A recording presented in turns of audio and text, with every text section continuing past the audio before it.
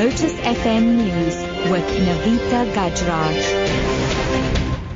7 o'clock, good morning. President Jacob Zuma says South Africa's geographical position places it at a higher risk in experiencing the effects of global warming.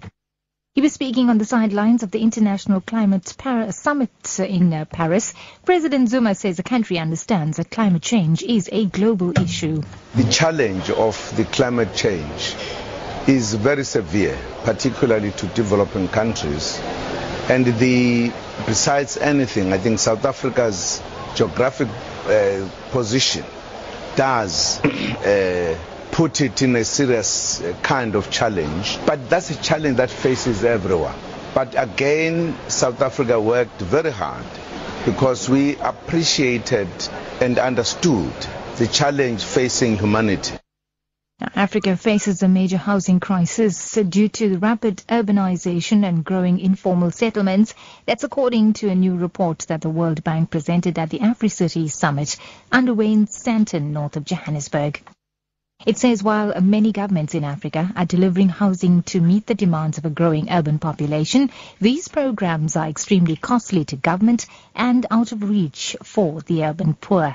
The bank's Roland White. So the first thing that we suggest is that government take the available fiscal resources and instead of directing those into essentially middle class or housing or formal housing for the top end of the market, they direct those resources to extending basic infrastructure, both in situ upgrading, in other words, upgrading of existing informal settlements, and then also providing very basic infrastructure for new residents to the city. But this is where we think subsidies should be going.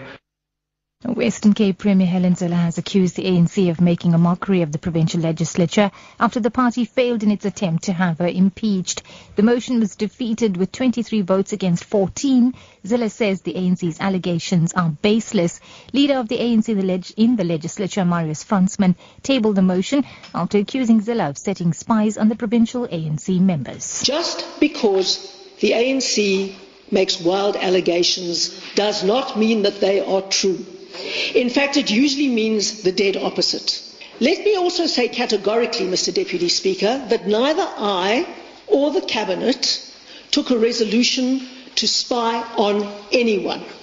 Let me also say quite clearly that I never introduced Paul Skeepers to anybody because I did not know Paul Skeepers. Meanwhile, Fransman says Zille's attempt to take over the responsibilities of the National Security Agency amounts to serious misconduct. Our legislation is very clear that the only people that may provide security services, such as so-called debugging and encryption to our government, including members of the national and provincial cabinet, is our state security agency, unless they provide permission for an approved service provider to provide such. In this case, the national security agencies did not submit approval for her to do that.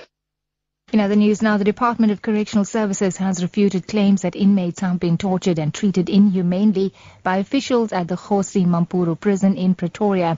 Acting Gauteng Commissioner Mandla Mkabela says proper channels were followed to address allegations of torture. The claims arose when lawyers for human rights called for an investigation after sending a letter detailing incidents of abuse against 16 inmates at the hands of correctional service officials.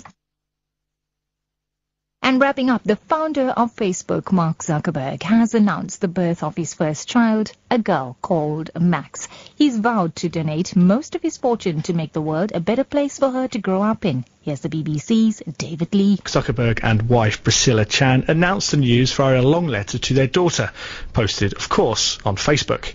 They said the Chan-Zuckerberg initiative will focus on equality, education and advancing human capability. The couple said they would give away their stock value to the cause at a rate of around $1 billion per year. However, Zuckerberg said he will still retain overall power of Facebook for the foreseeable future.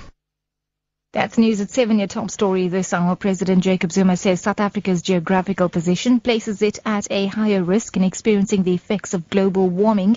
He was speaking on the sidelines of the International Climate Summit in Paris. For Lotus FM News, I'm Navita Gajraj. Headlines at 7:30. Morning.